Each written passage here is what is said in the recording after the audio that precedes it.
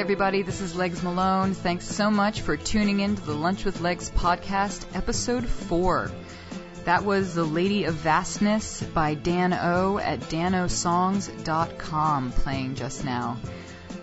My beautiful interviewee and very close friend, Miss Jo Boobs Weldon, is going to be the woman you will be hearing so much about in just a second. Jo is the founder of the New York School of Burlesque, as well as the author of the Burlesque Handbook, an amazing book, especially for those of you who are interested or know somebody who is interested in getting into burlesque. Before I fully introduce the interview, again, this is going to be just a little reminder for those maybe interested in sponsoring. Please email us at lunchwithlegs@gmail.com if you want to sponsor the Lunch with Legs podcast. So, moving on. Jo Boobs Weldon, she is an extraordinary woman who has lived one of the wildest lives of any stripper, sex worker, burlesque performer, hot woman that I know of. You're going to be hearing plenty about her in just a second, so I'm going to get out of my own way and introduce my interview with the one and only Miss Jo Boobs Weldon.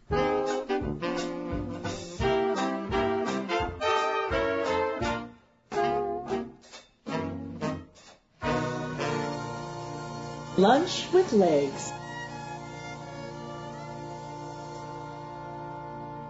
Jo Boobs Weldon, thank you so much for being here today. It's such a pleasure to have you at my dining room table. Legs Malone, it's so nice to be here.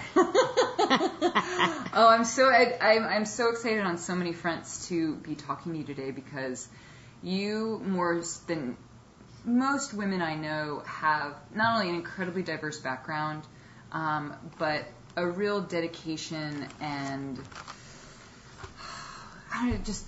you do so much and you do it so well, and you have so many fascinating viewpoints and opinions, especially around sex work and women and being seen in the public eye. I don't know anybody else quite as qualified as you are to be able to talk about things like this and all of the naughty women from whence we are descended, and but also just, what sex work is, I'm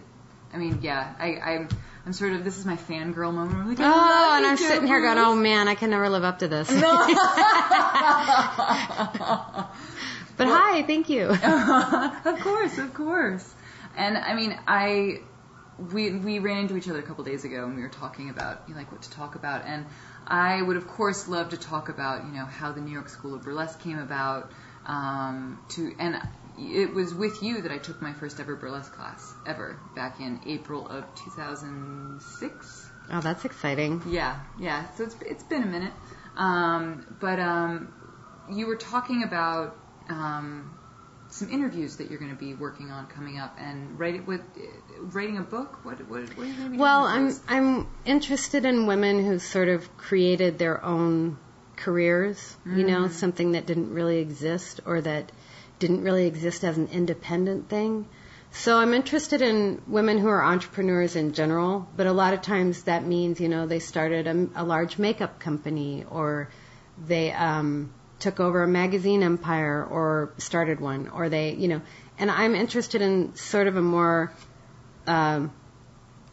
intimate entrepreneurialism. Mm-hmm. So some of them, they do become bigger deals, and I'm not opposed to these bigger concepts of business, but I'm interested in people who just invented a world and then, so they could live in it and be the boss of it.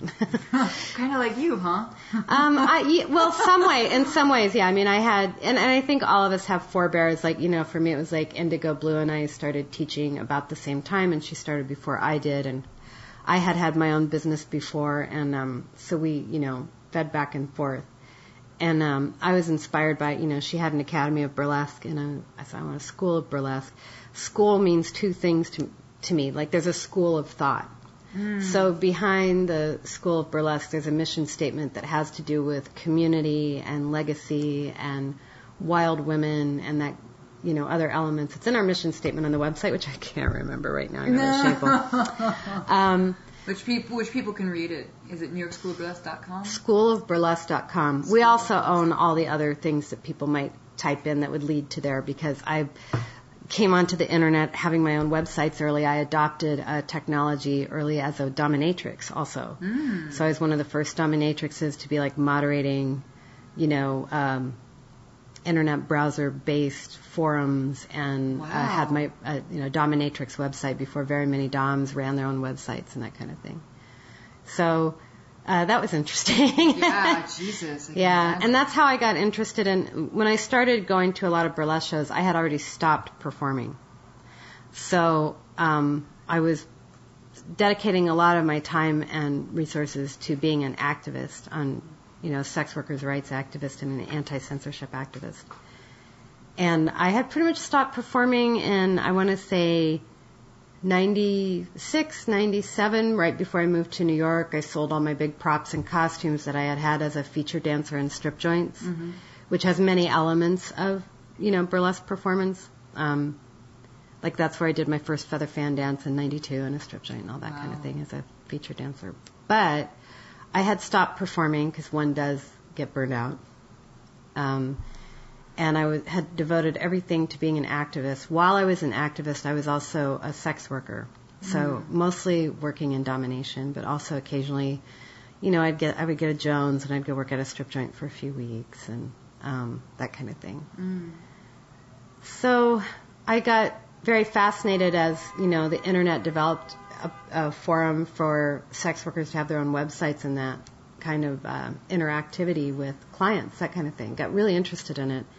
And I saw former strippers who became entrepreneurs. And the first stripper that I saw that I thought of as an entrepreneur was Melissa Wolf, who was a feature dancer that developed all this merchandise. So she had, her calendar and all these other things that I had never seen anyone else have. People had like their 8x10s, but she developed this whole line of merchandise. And also, she owned a Baskin Robbins, and she did the first ever. So she did a tribute to her other business in her show. She did a split on top of ice cream. And I don't know if she invented this, but I know that it was original. Like, she thought of it, which doesn't mean she was the first person to do it. There's a difference between originating something and being the first person ever to do it, So I started, and then everybody started doing it. All the feature dancers started doing splits on ice cream because Melissa Wolf owned this Baskin Robbins. And I did it too, and she thought it was hilarious. And as a feature dancer, you had to have certain things in common with other feature dancers, like, this being the early 90s, everybody had to do White Wedding and Hot for a Teacher and all that. So, but we were expected to do it. And then everybody had a few numbers that were their own, wilder thing. But you had to be prepared for graduation parties and bachelorette parties and bachelor parties. No bachelorette parties. At that time, there were no bachelorette parties in strip joints, believe me. So, so that, that kind of entrepreneurialism. And there was a woman named Fania who was the first person I ever knew of who started a pole dance academy, and this was in the 90s. And actually, pole dancing wasn't popular in strip joints when I worked there. There weren't pole dancers. No, not until the 90s. I never saw it. Wow. The first, 10, 12 years I worked in strip joints, I never saw anybody climb a pole. Oh, wow, and just looking at strip clubs today. Nah, I'd just lean on them when I was drunk. They were not, and there were no acrobatics and stuff, but also in a lot of the strip joints where I worked, we were required in some cases by law to keep our knees no further than 6 inches apart and our feet no further than 6 inches apart, so pole dancing was illegal in some of these clubs. Gosh. Wow. Yeah. So. Oh my gosh. Wow. So I was interested in these, and I started a website called G-Strings Forever, even though I was working as a dom at the time. The interesting thing about working as a dom at the time is this being very early on and people having access to information about dominatrices, pardon me, get my plurals right. So it was considered a truly dominant woman. You saw me make the little quote marks, right? Because truly dominant to most of the people who bitched about it meant a dominatrix who doesn't do anything I don't do from another dominatrix's point of view, or from the point of view of a client, a dominatrix who does what I like. Mm-hmm. That's a true dominant woman. And they didn't strip. These women didn't strip because that was thought of as unskilled labor, whereas professional domination was thought of as skilled labor, and the guys never touch you. And I was like, there are dominatrixes like that, but it's the same as with strippers. There's every single kind of stripper you can think of. There's every kind of dominatrix you can think of. So there are full service doms, and there are doms, who never let their clients within 6 inches of them. And if they know how to tie people up without cutting off their circulation, then I consider them to be pretty truly dominant. That's enough for me, this whole other sort of fantasy should be kept as a fantasy. In other words, if you want to keep it as a fantasy, you don't quiz people about their past. You're paying for the fantasy, and you hope that they're safe. Yeah. You hope that they know how to follow safe procedures in BDSM. But so I got I felt like it was slut shaming, what we are calling these days slut shaming, which has always been a big issue in my life. I've been conscious of slut shaming since I was a little teeny tiny girl. And what would you just define slut shaming as? Slut shaming is implying to people that if their sexual behavior is intended to do anything besides mate, if their sexual behavior is at any time anything other than completely sincere in terms of presenting a flawless ladylike presentation to the public, that they deserve whatever they get. They were asking for it, and you don't have to respect them or treat them with the same level of respect and regard as you do other women who, I'm not sure these other women exist, but that's okay. I wouldn't want to say they don't. No, God, of course. But so it was like but I always said, what I used to say about it is that I felt that going from standing on a table naked in front of a room full of people to standing in a room peeing on one individual dude was a lateral move at best, socially speaking. I feel like nudity is more universal and more easy to comprehend than some of the things that go on in S&M sessions. Like someone may say, well, my husband likes to go to the club and look at naked women, and some people go, well, that might bother me, but if you say, well, my husband likes to dress up like a French maid, get spanked, penetrated, and peed on, nobody's going to get it. Mm-hmm. To me, that's kind of the definition of a fetish, is like, you don't get it. Only the person that has it really gets it. So, it lacked that universality, which is why I don't write about it very much. I'm more interested in things that are universal, that have a universal touch. And what was universal there was I had a sense of respecting the privacy of my clients. I didn't want to talk about them. I didn't want to make characters out of them. Where I had no such compunction about the guys that hang out in strip joints. No, absolutely. I don't know why the difference is, but I felt like I was being entrusted with some very private behavior that was they were making themselves vulnerable to me in a very, very, very special way. Yeah. Ways that they really couldn't share. Like they were not at a football game and, oh man, last night this chick beat the crap out of me with the best flogger. They're not having those conversations at football games. Right. So I felt like I was being trusted with very precious cargo. And I just don't, I don't mind saying what I did in sessions, but I don't want to talk about them. No, absolutely. And I respect that. Yeah. I mean, that's... And I would always ask them, please don't talk about me. If you review me on a review board, please don't describe the specifics of what went on in the session. And I'll do the same for you. So that isn't a threat. I wouldn't have done it anyway. Right. Even if they had smeared me, I wouldn't have smeared them. But anyway, back to the internet. All these strippers were using the internet to become entrepreneurs, and there were also a lot of issues of race and class and gender issues were being discussed more openly than ever before because people could get on there. And, it's certainly a mark at that time, very much a mark of a privileged class to have access to the internet. And yet these conversations had not happened before. Yeah. So seeing these entrepreneurial strippers was huge for me. I was so excited, and I made the website G Strings Forever to celebrate my stripper friends. And then I got interested in burlesque in New York City, and at the time I wasn't sure I wanted to perform, so I was photographing it, and I was using some crazy ancient thumbnail program. Like, there was no Flickr, there was no YouTube. So I was using like Thumbs Plus or something to create these galleries of rather fuzzy pictures, and I had the first digital camera anybody had seen at these clubs and stuff like that. Oh my God, I loved that camera. Oh my God. I still remember my Olympus 4040C, man, that thing was magical. But the pictures weren't necessarily high journalistic quality, which I had studied, photography for journalism when I did graduate work for journalism. Oh, cool. And at school. So I was capable of doing that, but I was used to shooting on slide film. So shooting on digital, the instant gratification factor after shooting on slide film was so huge. And I felt like I was able to show the entire world, like, you must see this stuff. And I saw the Velvet Hammers website on which Liz Goldwyn and Michelle Carr and some other people had done these incredible interviews.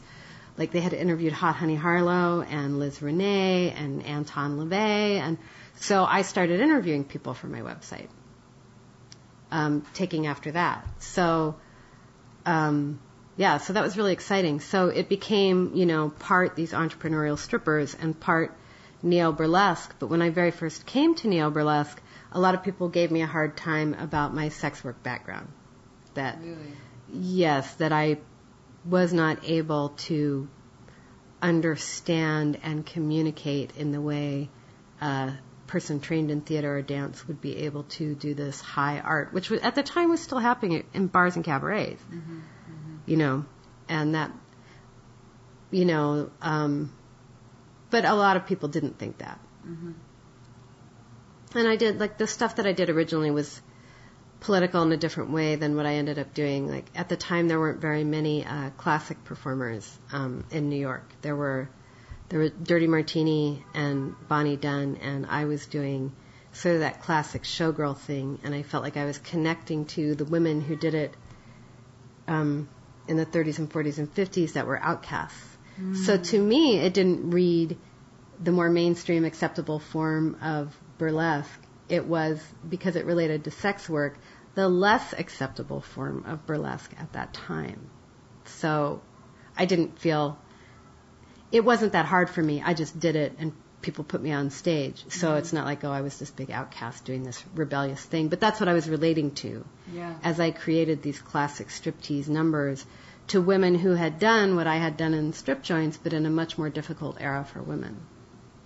Yeah, my God, the burlesque world of, 60 years ago, 70 years ago, completely different, especially for women of color, but even for, just being a woman who took her clothes off for others' entertainment and titillation. And I feel like even now, certainly depending on certain regions or states, that is still a major issue, but it is nothing compared to what it used to be in a lot of ways. Right. And, it's easy for us to think of the rock stars of burlesque at the time, the people who achieved fame or made money, but that's far from everybody who was in burlesque at the time. Yeah, absolutely, because I would imagine the ones who made the money, they're the ones whose names are the most recognizable. Where there's, And they got arrested a bit. Like, everybody I know now in burlesque is just dying to get arrested. Like, wouldn't that be cool? On Pin Curl magazine, pincurlmag.com, there's this great series of burlesque arrests. There's no way. There's actually a section of, I think there's like 6 or 7 stories about burlesque arrests, yeah. Back in the day or more? Back in the day. Okay. I'm not sure. Nothing's coming to mind of current arrests. I know more of, for current stories, I know more of women who've gotten fired from their jobs because they've been discovered to be a burlesque dancer. Yes. Well, that's a tough one to address because it involves keeping a secret, which is probably a violation of policy in a lot of places. Interesting. That to me is completely virgin territory. I'm very fortunate to have created my life, so I don't need to answer to, or hide anything from a boss. Well, Kembra Fowler from The Voluptuous Horror of Karen Black has been a big inspiration to me. Yeah. She said one time, I think she said this a bunch of times, but I heard her say it at this. She was presenting to Mensa, like a group of Mensa people, and she was in full, Kembra drag. And she said, well, once a woman has presented herself naked in public, she's considered to be ruined. So I ruined myself as early as possible and got that over with. Brilliant. Yeah. Oh, what a quote. I know. Oh my God. She's like, I've ruined my life. Next question. It was amazing. I was like, yeah, that's kind of how I felt. I could not wait to get past that step. Like, let me go ahead and break down that barrier socially. I want to, get naked, be the hooker, be the stripper. I don't want there to be any question about whether or not I'm a Madonna or a whore. I want you to know which category I'm in right now. Whore, now. And so you could I'm not your mother. Do what you wanted to do. It felt closer to doing what I wanted to do. But one of the things I started fighting against before I was even working in the sex industry was sort of this discrimination against sexual behavior and sexual literature. And in high school, I got into a big war with my high school over some books they took out of the library that I was reading. And evidently they didn't know what they were until I read them. They hadn't been checked out before. One of them was Rabelais, So I was like, oh, this is awesome. Rabelais, it's dirty. Amazing. It's raunchy. And it's, Beavis and Butthead a little bit. Classic French literature. Yeah, quite. It's beautifully written. I'm sure. I mean, I don't know. I'm reading it in English. And I was reading a lot of French surrealist poets, that kind of thing. Reading Burroughs, which is, queer and graphic and all that stuff in high school. And they were like, I don't think we should have that in the library. And I was like, you can't take my dirty books away from me. So I joined this, there was a bookstore there that worked with me on it, and we had all these buttons that said I read banned books. It was this whole thing, and I studied, the history of the First Amendment and, banning literature in countries where they don't have the First Amendment, and I was obsessed with it. So that to me related to, shaming sexuality. Like I thought about, I was working on an essay called Taint, which is about the moment that sexuality touches anything, it's assumed to be devalued.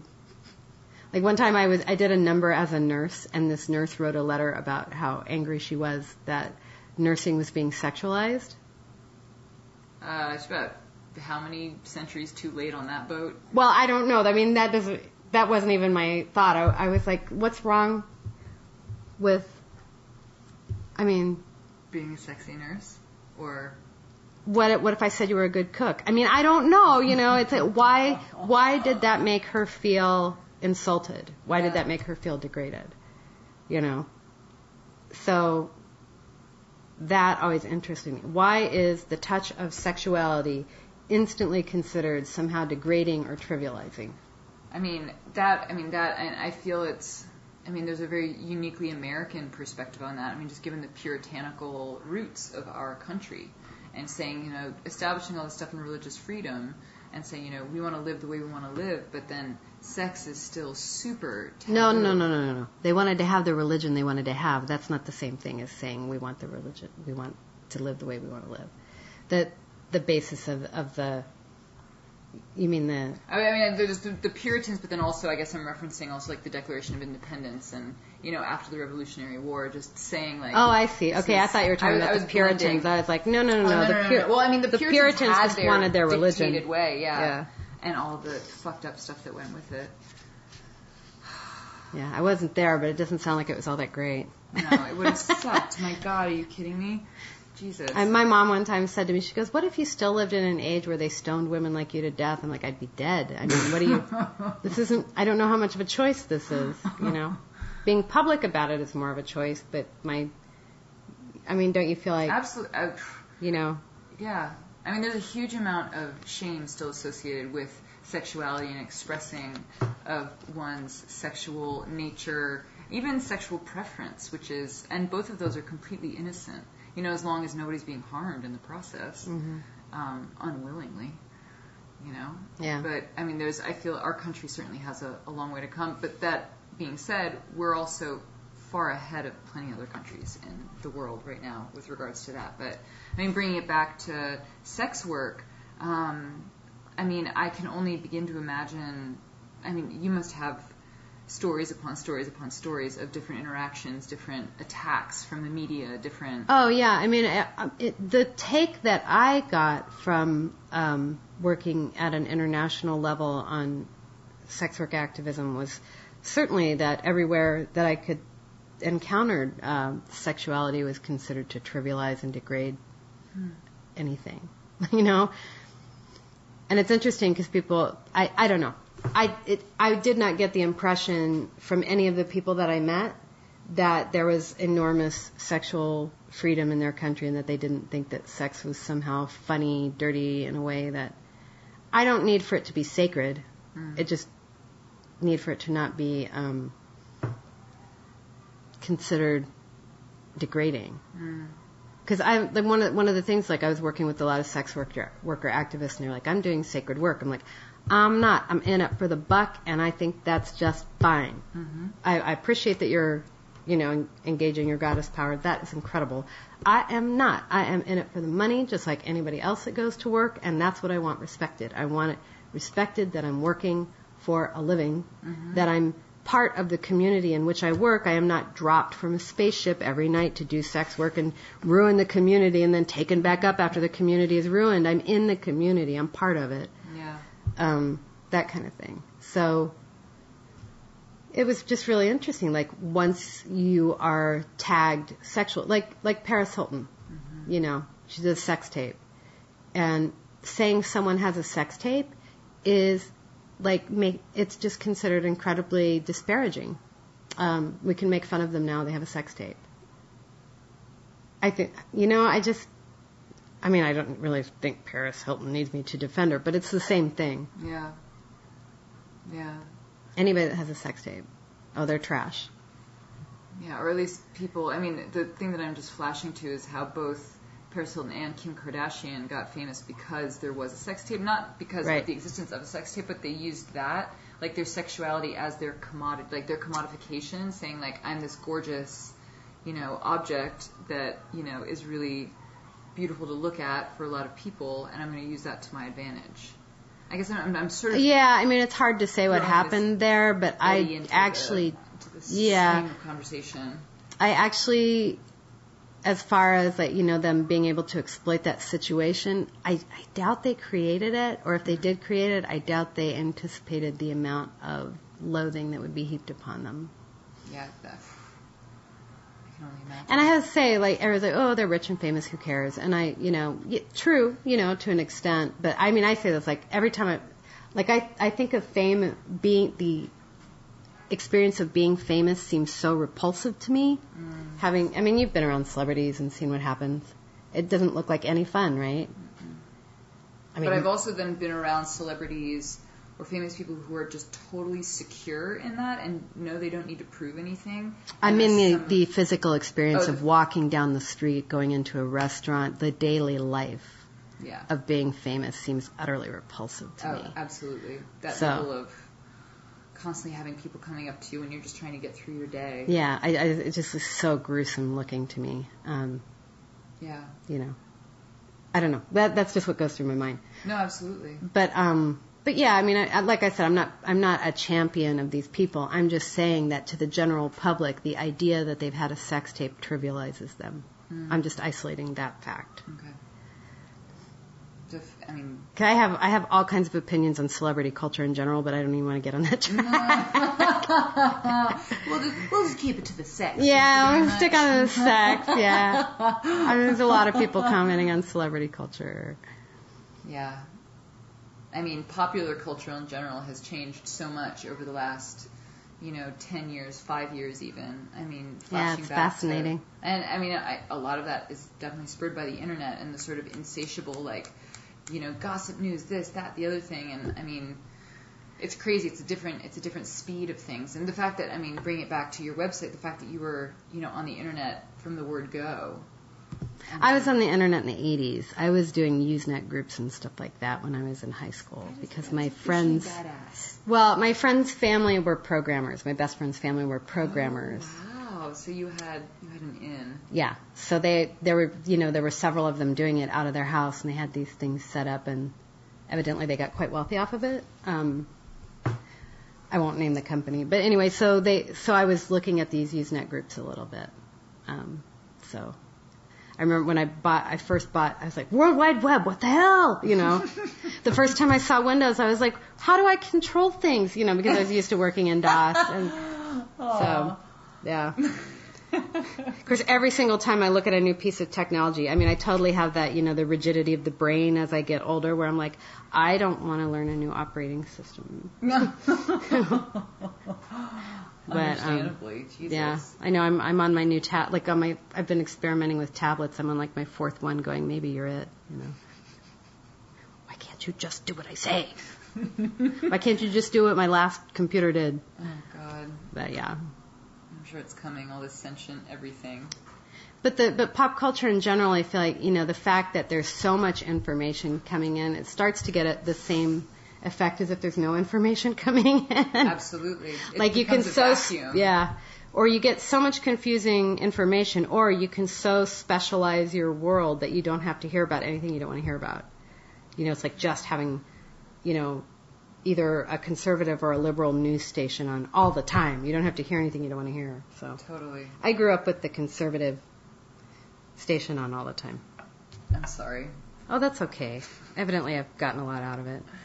The highlight of my entire life so far, my entire public life, was when I was on the Sex Workers Art Show tour, and there was a kerfluffle at this college, William and Mary. Oh, right down in Virginia. I remember reading about that. Yeah. And then not Rush Limbaugh. What's his name? The horrible. Falwell? No, Bill O'Reilly. Oh, sour face, psychotic. Anyway, so he was talking about this kerfluffle, and obviously he was opposed to the Sex Workers Art Show. And they showed a little clip of me in the corner doing my gig, and he looked up at it and did that, frown face and shook his head with such disgust. I was like, I have lived my life right. Everything in my life led up to this moment of Bill perfect, O'Reilly yeah, snarling at me. Perfect, yeah, yes. It was like, yes. You had to look at me and hate me. I've had to look at you so many times, you pig. It's just like, yeah. Oh my God. Yeah, it's awesome. I'm still high off of it. Like, that was 2007. I'm still excited about it. As you well should be, my God. Not every day somebody can say that Bill O'Reilly disapproved of them. Oh, he was disgusted by me.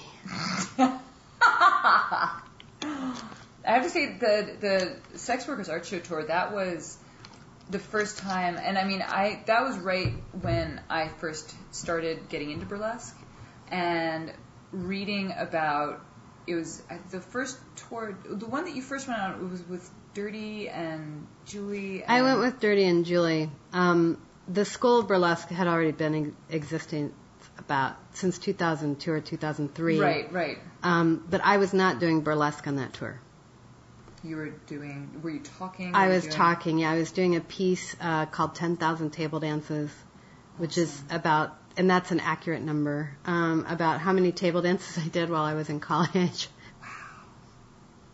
What was the response like to that show? It was your piece into the entire art show itself. Sold out shows at universities and theaters of like 400 to 1,000. And it was the first time I realized, it's so funny, it's like the first time I realized I wasn't a college kid, and I'm 40-some. But we were very well received. It didn't seem to be that controversial. We were doing a lot of stuff with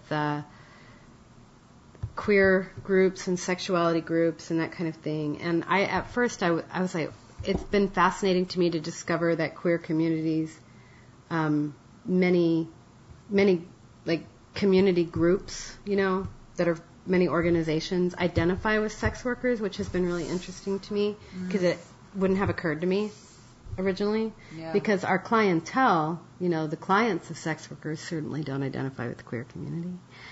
Yeah. That's a safe general statement to make. No offense to all our queer clients. So and I had always felt that I was queer, and I code less straight than I used to, but I've always coded pretty straight. Pretty, straight. By coding being read people think of me as straight when they meet me, yeah. Yeah. Now, I was a punk rocker and everything in school. So. And it was because when I was young, I started going to Rocky Horror, and I was really happy there. I got the whole football team to come, which didn't go over that well with them, but they saw it. Well done. Yeah.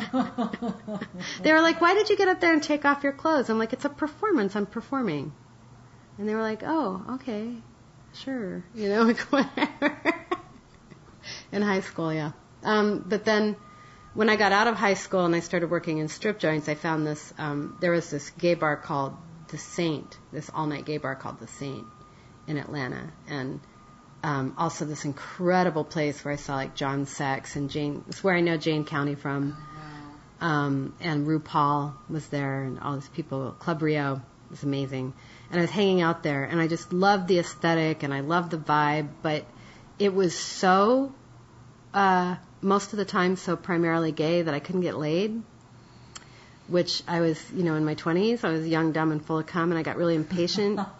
So I found sort of a similar aesthetic in heavy metal, the hair, the makeup, the tight clothes. I mean, not quite as carefully thought out, but but they would have sex with me. Which was? Yeah, I'm not saying nobody at Club Rio ever had sex with me, but... Less the record. Oh, man, all you had to do in rock and roll was wait for last call. If it was a slow night. The magic. Last call, want to go to the bathroom? Oh, my gosh. Yes, bathroom sex.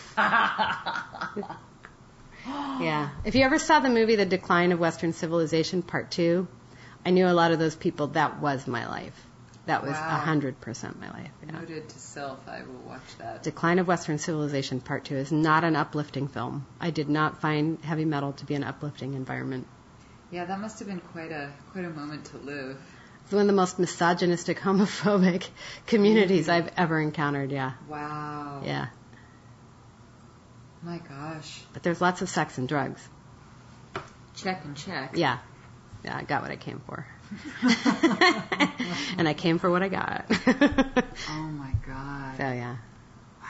So, goals achieved, but I would not say it was a lovely world. It'll make for good reading one day. It's hard to write about. I mean, I know that none of those people would care. I thought about writing about it. I wrote an entire novel about it actually, but it was a very bad novel. Like I sat in a house for a month and wrote a novel called All Tomorrow's Parties about that era of my life, and it was so bad. No. Oh no, it's bad. Do you still have it? Oh yeah. Yeah, I've written a couple of bad books that nobody's ever seen. I had when I was young and intellectually pretentious, because when I was young I thought, I'm very smart, and that's why the world is against me. Oh, youth. Oh, God. Nobody understands me because I'm so intelligent. I really thought that. Yeah. But anyway, so I wrote this book called Ontology. That was my philosophy. Oh. Because I had, I had read like a chapter of Descartes. I figured I could write a book of philosophy.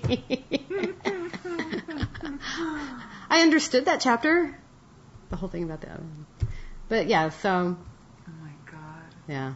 The curse of the person who thinks they're the smartest person in the room, man. That is, I would not wish that on anybody. That is a heavy curse. It is terrible. That is a fucking burden. It is terrible. You move to New York, get it knocked right out of you. Yeah. Oh, yeah.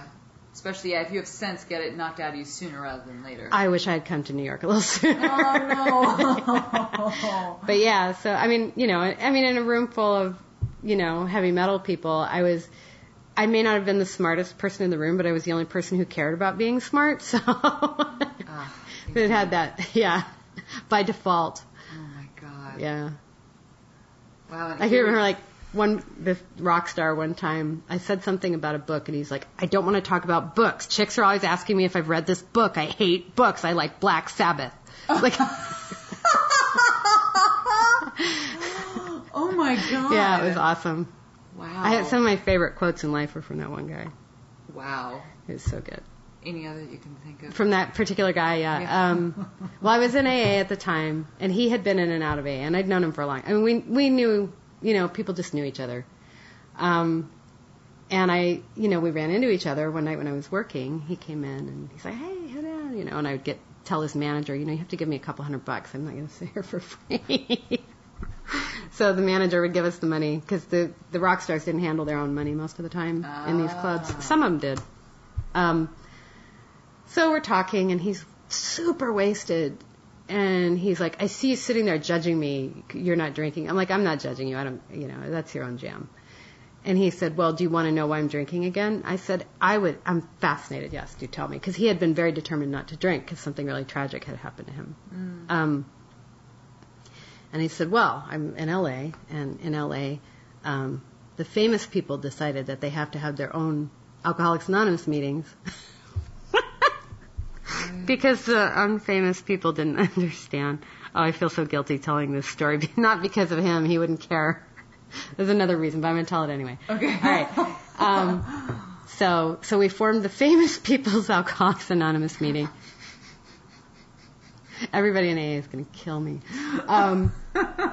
So then the actors and the rock stars decided that they didn't understand each other. So they had actors, famous people's meetings, and rock stars, famous people's meetings. Then this is him talking to me. Yeah. Then the really famous rock stars decided that the other musicians didn't really understand the experience that they were having, how hard it was for them not to drink. And then he just stopped. And I said, so what happened? He goes, I decided I was better off if nobody understood me. Oh, that's brilliant. And I said, actually, I understand that perfectly. Oh, he was so funny. Oh my God. Wow, Jesus, that's crazy. Yeah, he's great. In my novel, I killed him. Oh. Was that satisfying? Probably for a lot of people, yeah. If they had read it, they would have gone, I know who that is, and I'm glad he's dead. But I loved him. I mean, he's really fun. But I didn't interact with him on a business level. No, of course. Except to have his manager give me money for sitting there and listening to him tell these crazy stories. Oh my God. Wow. Yeah. Hot damn. Yeah, it was really fun. I should be more ashamed of that, but I'm just not. No way. I think that's fucking awesome. I mean, especially to be able to talk. But about I'm in things. AA now. So Yeah. I still am, or I am again. So I took a little detour for a couple of years there and went back. So.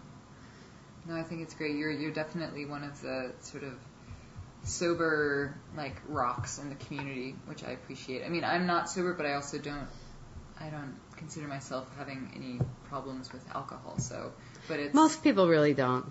I mean, yeah. I just don't drink that much. Period. But I think it's great. I do tend to after midnight, I'm ready to go home. Nothing good happens after 2 a.m. I've got to go. I don't understand what anybody's saying. I feel left out. But it's been a really good experience to be, I was sober for a long time in strip joints. I was sober for a long time in burlesque, and it's been a really great experience to be present for a lot of the amazing things that have happened. So. Yeah. My gosh. I mean, yeah, Lord knows how many times I've stumbled home in a post-show haze, and it's just been, I check my phone the next day, and I'm like, oh my God, what are all these ridiculous photos of all my topless friends? And being like, oh yeah, that totally happened, whereas you can probably... Oh no, it happens to me sober. For me, it's usually butt pictures, but yeah. Yes, you not only do you have a fine posterior, but you also take some fine butt shots. I love butt shots, man. It's one of my favorite things about the internet, pictures of people's butts. I mean, yay for, the global communication factor and everything, but butts, Yes to butts. Yes. Oh my God. And I have to say, you're one of the first people I ever knew to create assholes on stage.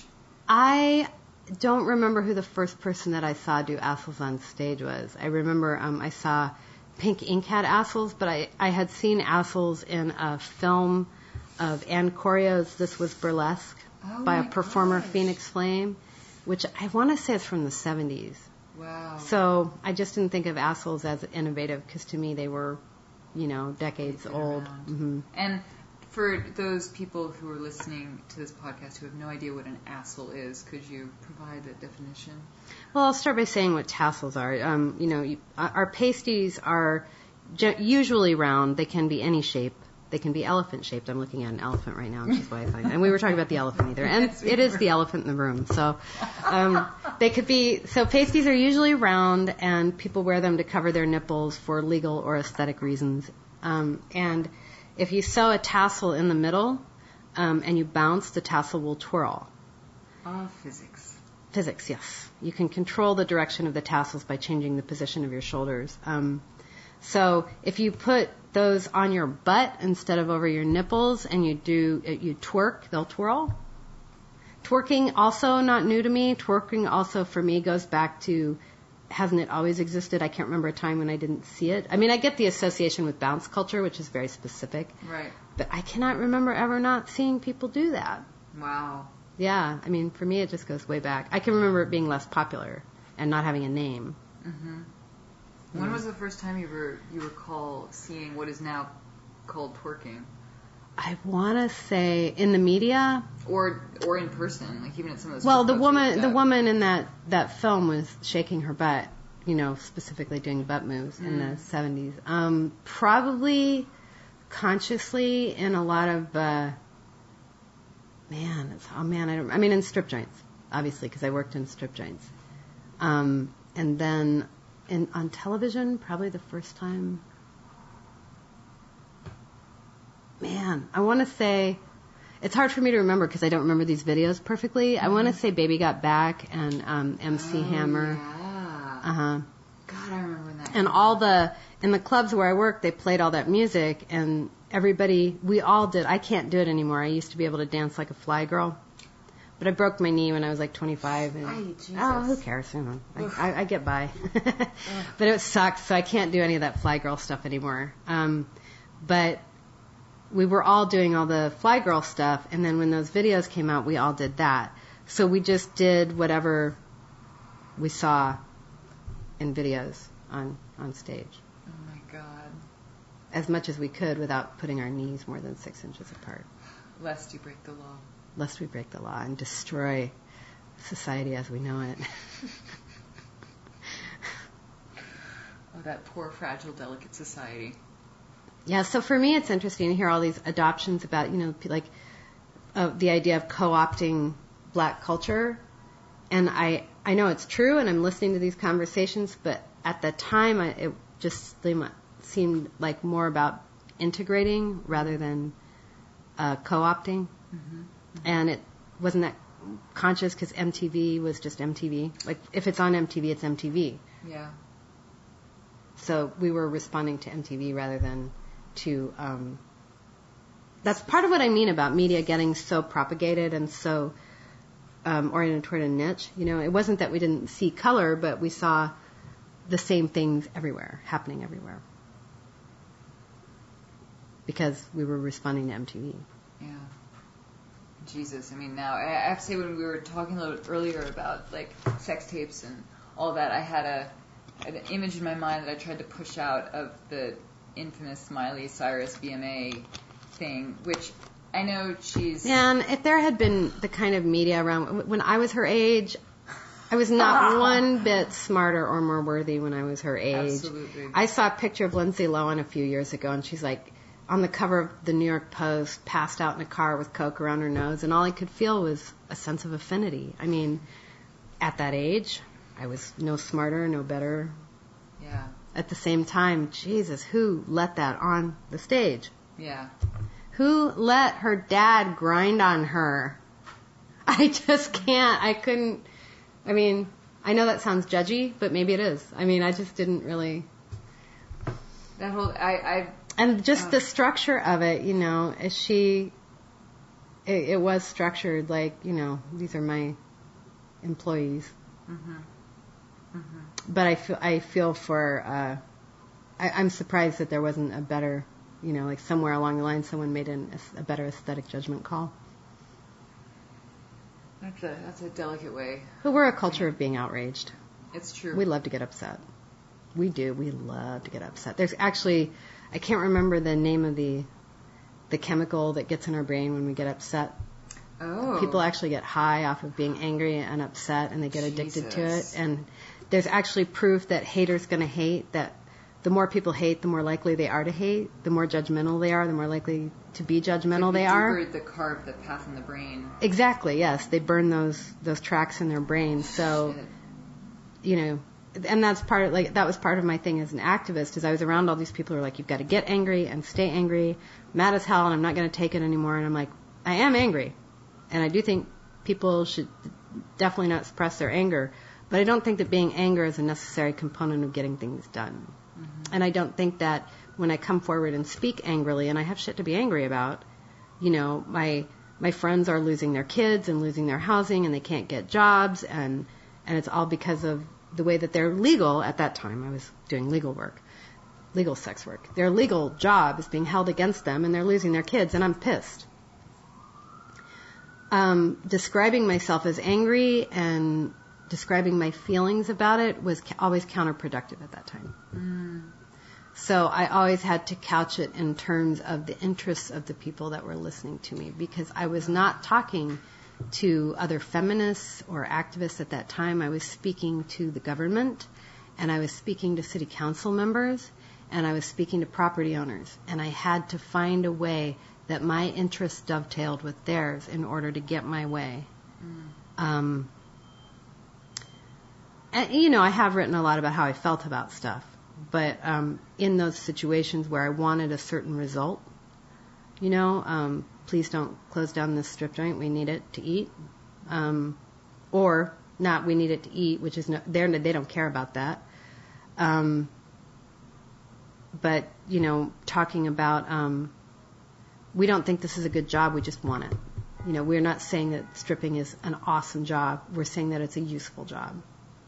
It's a functional job. We are not affecting your property values. You haven't proved that, and even if you have, you do not have a constitutional right to have your property values go up. You cannot say, there goes the neighborhood to us. And so a lot of times it wasn't about being, not necessarily just expressing that I was things in their interest, but it's like, you're breaking the law. It's in your best interest to not break the law by discriminating against us. It behooves you not to shut us down. Mm-hmm. Sometimes it was rather threatening.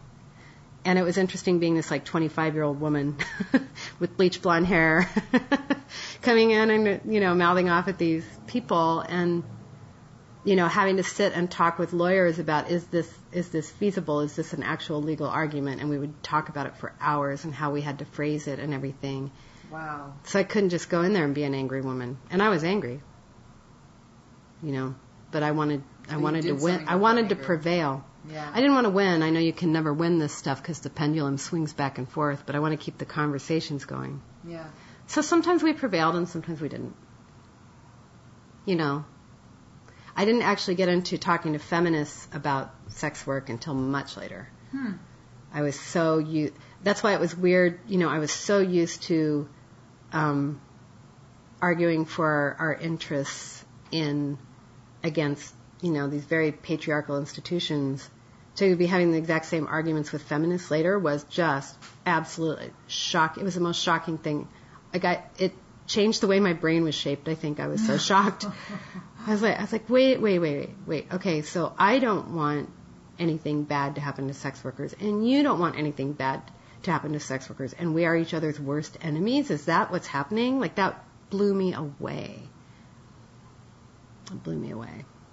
Wow. All these women whose work I greatly admired. Women who had done fantastic work on behalf of, domestic violence and trafficked women and everything. And I found myself in opposition to them. And I was like, well, I must be wrong if I'm in opposition to them. But then I would see the government and the Catholic Church and other patriarchal organizations support them. And I was like, well, maybe this is a little more complicated than I think, because this puts me in opposition to the government and the church, which I'm used to being in opposition to. It was very complicated. It really wasn't. It never did get black and white. It never did. I never was 100% satisfied. I don't think it's safe to be 100% satisfied with any polarized position. I agree. But I didn't expect it to be that polarized. I expected there to be ideological, clashes and heated arguments and, before we made public statements, but I didn't expect actual opposition. Wow. Yeah. They're like, you're part of the problem. It's like, well, let me go think about that for a couple weeks, and I'll come back and talk to you again. And I would go and I would think about it for a couple weeks, and I would look at my friends in the sex industry, and I'd come back and go, I still think what I said I thought before. And I appreciate your input. You know what I mean? Yeah, it was rough. Wow. Mm-hmm. And when I ran into you the other day, we had spoken very briefly about this, about how, some women were anti-trafficking. Right. But then it would also... I would hope that every fucking buddy is anti-trafficking. Absolutely. But then... I would hope that even traffickers are anti-trafficking. I think everybody should be anti-trafficking, yes. But then equating it on some level within these people's minds with anti-prostitution. Right. Which are two completely different things. Yeah. I mean, the connection is understandable, obviously, but yeah. But one involves consent. Mm-hmm. One involves absolutely no consent. Yeah. And not even being of well, an age. There were a lot of very philosophical arguments about what constituted consent. Really? Oh, yeah. There still are endless discussions about what constitutes consent. How? Well, there's a concept of financial coercion, which is you're doing these things only because you have no other choice financially. Okay. So you have been financially and socially coerced. I'm like, which I think falls under, a lot of Marxist definitions of being the definition of having a job. But at the same time, not to trivialize it, I mean, it's a worthy argument. And I think it's worth thinking about, to what extent are people financially coerced? Mm-hmm. But I think there are a lot of people that aren't. And I was working in environments where we were encountering a lot of people who were in unquestionably forced situations. Or what I generally think of as trafficking is someone is offered something if they travel for work, but the work is not what they were told it would be. So if they say, well, we have work for you as a waitress in this very fine restaurant, and they get there and there is no fine restaurant, there's just a strip joint, and they owe all this money and they have to work there, that's trafficking. But that's also already illegal. That falls into a lot of different categories of illegal. There are a lot of laws against the elements of that transaction. And a lot of international treaties against that type of transaction. Yeah. So, I don't have any complicated feelings about that. That upsets me, and I'm opposed to it. Yeah. Right. About whether or not I work in a strip joint because it pays more than working at McDonald's, I'm not 100% sure that's what I mean by financial coercion. Mm-hmm. So it gets very murky. Mm-hmm. Mm-hmm. And in terms of, for a lot of it, it falls into arguments. For me, what I became more concerned with were arguments about labor and work and discrimination and the difficulty of moving from one class to another. Like we say, we don't have a caste system in the United States, but the single factor in your life that makes it the most likely that you will become a doctor is if your parents are doctors. Mm-hmm. We do have an unstated caste system in terms of what jobs you can get and how mobile people are financially. So, I went to work for the money, definitely, and I don't see a problem with that. I did not feel that it was my only financial option. And some of my decisions about going into the sex industry were far from honorable. It's like there were times when I was like, oh, I don't want to get a job where I can't do drugs, But that wasn't part of my argument, obviously. I need a safe place to do drugs. I need an environment in which they can't tell if I'm high. Wow. Which could well be, the rigmarole for some people looking for work. Well, it's so funny because I always assumed that, like I was working in strip joints because I could drink openly. And I had a friend who was a stockbroker, and he goes, oh, no, I have to drink at my job. Yeah. at that time, this is like the 80s. He's like, I have to drink to keep my job. Drinking is part of my job. I was like, oh, and he had very strong feelings about it. You know, he was in and out of sobriety, so. Oh shit. Yeah. So it kind of gave me perspective, like, the problems with the sex industry are not unique enough to be the reason to shut it down. Even if you add them all up. So, anyway, there seem to be advantages to working legally as opposed to illegally, for the most part, as a sex worker. My gosh. It's so, I mean, if people want to learn more about, you know, not just about trafficking, but like, I think there's a lot of important information out there about trafficking. I worked with some incredible activists in South Africa and France and India. And India has the most sophisticated and savvy network of sex worker activists and people who perceive is the wrong word. People who work on trafficking is phenomenal. Wow. India's networks are so sophisticated. It's incredible.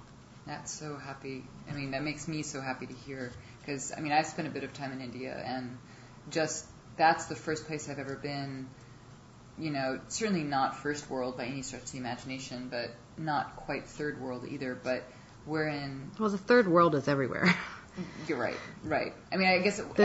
I know what you mean. I know what you mean, though. But I was... there's this one tiny village I was in, and I'm referring to the activist community. I'm not referring to India.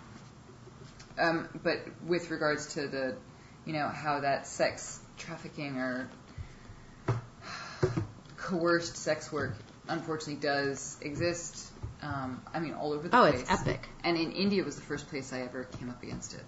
Yeah. Because a guy I was It's traveling horrifying. with took a walk around the hotel where we were both staying at, and was offered by a guy who lived in like this one hut, you know, in a small collection of huts. It wasn't like a shanty town. It wasn't, you know, the slums, but, you know, very modest. And he said, you know, I have a 14-year-old daughter, you know, and it only cost you like 200 rupees or something, which is like $4, you know. And he was just like, no. Yeah, it's horrifying. No. And he came back and told me, and because I've heard about this forever.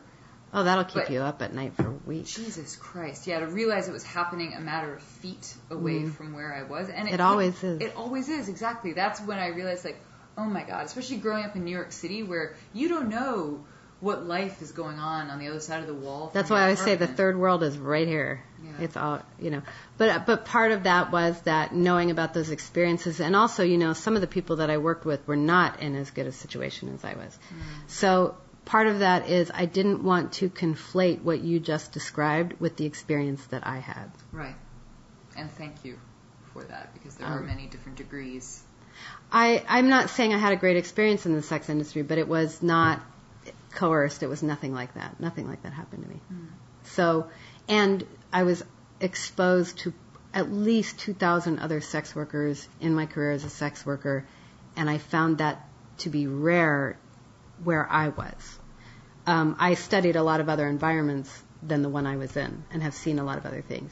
But I do think that there needs to be, you know, why was my experience better? Why do you think that was?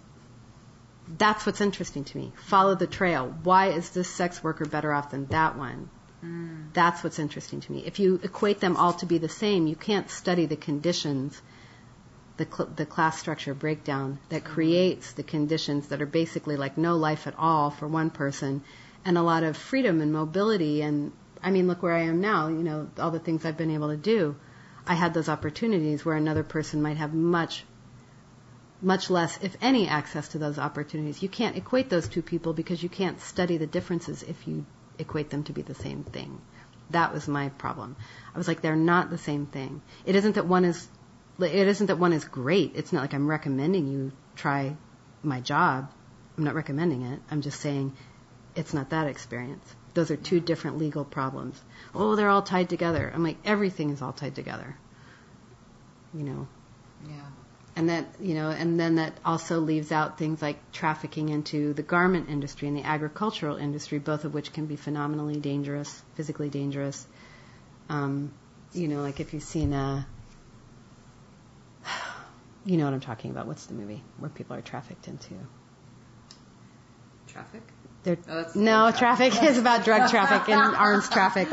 I don't know. I'm notorious. Into like the meatpacking industry and stuff like that, where they come for one job, they end up basically doing slave labor, working in these. No, I don't know. Anyway, it's not coming. Somebody out there is screaming the name at, But anyway, so it's not all the same experience. People don't come to these places for the same reasons. They don't have the same degree of agency and mobility, and you have to make those distinctions in order to understand how to address the problems. Mm-hmm. You cannot address the problems if you can't distinguish between the situations of those two extremes. Mm.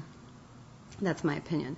So I was saying, the people that were opposed to me were saying they're the same thing. I was like, they're not. They don't come from the same place, except that, sexism and financial exploitation are matters of degree, but that isn't just the sex industry. The sex industry is unique. It's not just work, but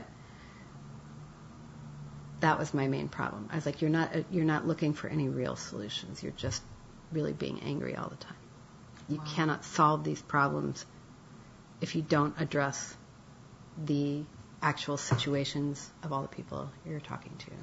Can you recommend any authors or websites or journalists whose work that you feel is really enlightening on these sorts of issues? Well, I can recommend people I've worked with. I am no longer in that framework, so I don't know what all work is being done now. Mm-hmm. I'm not an activist at this time. My friend Laura Gustine has a website. Man, I'm sorry. I'd have to open up my browser. You want me to open up my browser? Sure, why not? Well, you'll have to open up yours, actually. I don't have your internet on here. Oh. I can't do it on the iPhone. Well, while we're getting it live, how do you spell that, Laura Gusty? Gusty? You know what? I'm going to find her website. All right.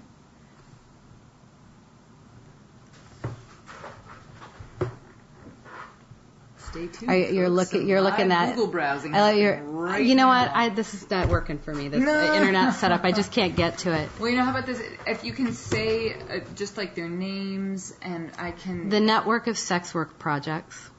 Okay. SWOP. SWOP.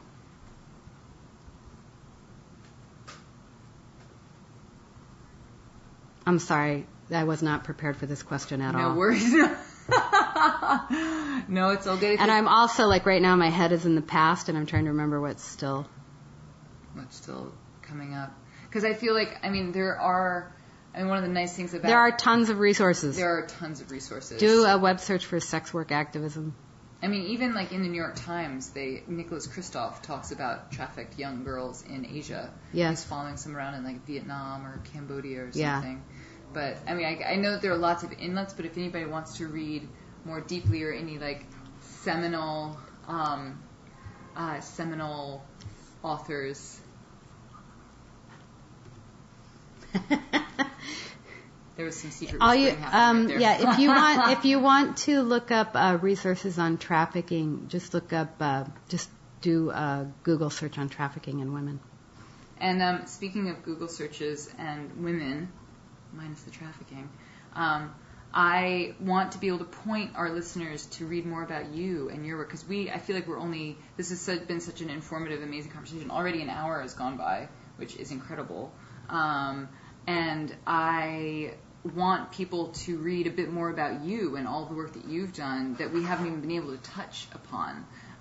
Your burlesque handbook, which is in print right now, which is fucking awesome. Woohoo! Still in print. Yeah. 3 years old and still in print. Very big deal. Is it first edition out, second edition? I don't actually know. Okay, never mind. Whatever. Her book's still in print. That's all you need to know. The Burlesque Handbook. The Burlesque Handbook. Available for Kindle and Nook. Oh, is it really? Yeah. E-book. If you ever want to do me a favor, go into your local bookstore and order a copy of the Burlesque Handbook. Help us keep it in print. Yeah, definitely support local bookstores, folks. And we quote Legs Malone in there. Hey, that's true. I am quoted in that book. But that, especially if anybody out there is a budding burlesquer or enthusiast or knows of somebody who is interested, it makes an extraordinary gift and is brilliantly, it is a proper how-to. It is the only book ever published on how to create burlesque routines. Or the first. Awesome. Maybe there's another one that came out today. I don't know. But it is the first ever published, which is so bizarre. Like my publisher and I were trying to figure out why. We don't know. It's the only. But there's some great old handbooks on striptease. Fantastic. Yeah. And I found a thing called the Burlesque Handbook from the 30s. No way. On eBay, and I bought it, and it's a book of completely humorless jokes. Oh, Jesus. It's absolutely not charming at all. I was really bummed. No tea, no way. No good. No good. No good. Not even funny, and I love bad jokes. Oh, my Lord. People can also find you at School of Burlesque. Schoolofburlesque.com. And you're about to be embarking on a global tour. I'm about to embark on spiritual quest. God bless it, man. And I'm also in the process of assembling a team to create a performing arts center in New York. Woo-woo. Yeah, called the Chic Club, and of which the School of Burlesque will be a part. So that's very exciting. Very exciting. Yeah, so stay tuned for that. And definitely there'll be it'll be a good place to do these podcasts. Yes. Oh, Not my God, totally. Yeah, that's what I want. Live I want from that the kind Chic of club. Yes, please. Oh my God. Let's make this happen. Yeah. Everybody pull together. Absolutely. Yeah, but it's also a place where I want people to be able to have like roundtable discussions. Like I'm putting together right now a workshop on street harassment, based partly on the Hollaback outline for putting together workshops, and we're trying to do it at the GLBT Center. So I want to have events like that where people can come and talk about street harassment, how they handle it, what's happened, what hasn't, how we can raise consciousness about it, that kind of thing. I want a lot more of that to happen. That's a very important discussion to Yeah, have. and also to find people who are already doing it and give them a forum, you know. Yeah. So. And open people up to those resources that may unfortunately have, especially if one is a particularly beautiful woman, that, that's an issue. Living in New York City. Anywhere in the world, but I think, New York is if people can see you, it's a problem. Yeah. All they have to do is spot you. Yeah. So if if you code female, if you code effeminate, even, yeah. You'll get it. So yeah. So I'm interested in that, and I've always been interested in that. I've read a lot of books about street harassment, that kind of thing. And I just want there to be a center where people know that they can come, and where people who want to speak know that they can do a presentation, and there will be an audience for them. We're integrating Ducky Doolittle's New York Academy of Sex, and she actually does classes on sex for survivors of sexual trauma. Oh my gosh! Wow. And she also does blowjob classes and all that fun stuff. So, so I want to have a space for Pink Light Burlesque, which hasn't had a space and which I haven't been able to do this year. Pink Light Burlesque. Pink Light Burlesque, for those of you who have never heard of it, is burlesque for survivors of breast cancer. It's burlesque classes free of charge to survivors of breast cancer, and they've been doing it in Seattle and New Zealand and all this stuff. So, which is amazing. So I'd like to have an ongoing center for that, where we're training the survivors to go teach other, people who are in treatment or whatever. And yeah. So. How amazing. So let's make this center happen. I cannot do this by myself. The School of Burlesque I can barely do by myself. Yeah. I've been really lucky with the School of Burlesque that the burlesque community has been behind it. Absolutely. Really supportive. My God. Yeah, you are the linchpin for a lot in New York City burlesque. The teachers have been amazing, and the students have been amazing. And the more support we get, like the more people that refer to the New York School of Burlesque as an alma mater or whatever, the better it is for us to keep this community going the way that we have. I hope that we have. Yeah, it's certainly my alma mater, that's for sure. I like it. It always kills me when I'll know someone who's gone to Juilliard and done all this stuff, but they'll have New York School of Burlesque on their education, on their burlesque performer webpage. I'm like, oh yeah, I taught her everything she knows. She went to Alvin Ailey, but she learned this from us. But she perfected her booty bounce. Yeah, that's right. She got her tassel twirl from us. So. Awesome. Well, and also I want to be sure to direct people to your Wikipedia page, which is apparently... Wiki! I got wikied. Apparently very well researched. Yes. Complete with articles and I imagine even a bibliography. I have not been on Yes, it yet. I was totally stunned. I was like, how did you find that old magazine article? Who is responsible for this? It was kind of amazing. Now I know, but yeah, I was completely blown away. And what is that listed as? Joe Weldon? Joe Weldon. Okay. Awesome. Mm-hmm. Well, I'm sure I would love to have you back. Yay! There's you. so much to talk about. Thank you for doing this. This is really a beautiful thing that you're doing. Thank you so much. And I would hope to be able to have some roundtables, especially, a chic club, edition of Lunch with Legs would be pretty. That would be really awesome. Fun. Get all the New York School of Burlesque teachers on the round table. Done and done. Wait till you hear how we do not agree with each other. That would be really fun. It's part of why it works, is that we're not all doing the same thing. God bless that. Variety in numbers. But thank you so much, Joe. Thank you for having me. I'm just leaning over my ball head. Yes. I'm used to microphones you have to practically eat. So. Well, no, thanks to these snowballs, we'll be able to hear everything. But anyway, thank you so much, and I look forward to seeing you again real soon. Thank you. Hey everybody, thanks so much for listening to this week's episode of the Lunch with Legs podcast featuring Joe Boobs Weldon. If you want to find out more about Joe, please visit her exhaustively researched Wikipedia page. She is listed under Joe Boobs Weldon, as Joe Boobs is her nickname, Joe Weldon being her full name. She's also all over social media, Twitter, Facebook, you name it. Also, check out the New York School of Burlesque. The website for that is schoolofburlesque.com. You can take classes weekly, monthly, entire workshop series, you name it. All of the classes based right here in New York City are suited for the burlesque novice as well as the more advanced performer. You can also check out her book. You can buy it. You can buy it in actual physical book form. The Burlesque Handbook, available on Amazon, Barnes & Noble. Hey, go to your local bookshop, order it, help support that local business. You can also, if you prefer reading your stuff on your Kindle or your Nook or any other e-reader, the Burlesque Handbook is also available in those formats. Last but not least, check out swopusa.org. That's SWOP.org. That is the sex workers' website for advocacy with the most extraordinary and exhaustive list of links if you want to learn more about sex work advocacy and the different projects therein. Thanks again so much for listening. Have a wonderful week, and I look forward to telling you and sharing with you even more very, very soon.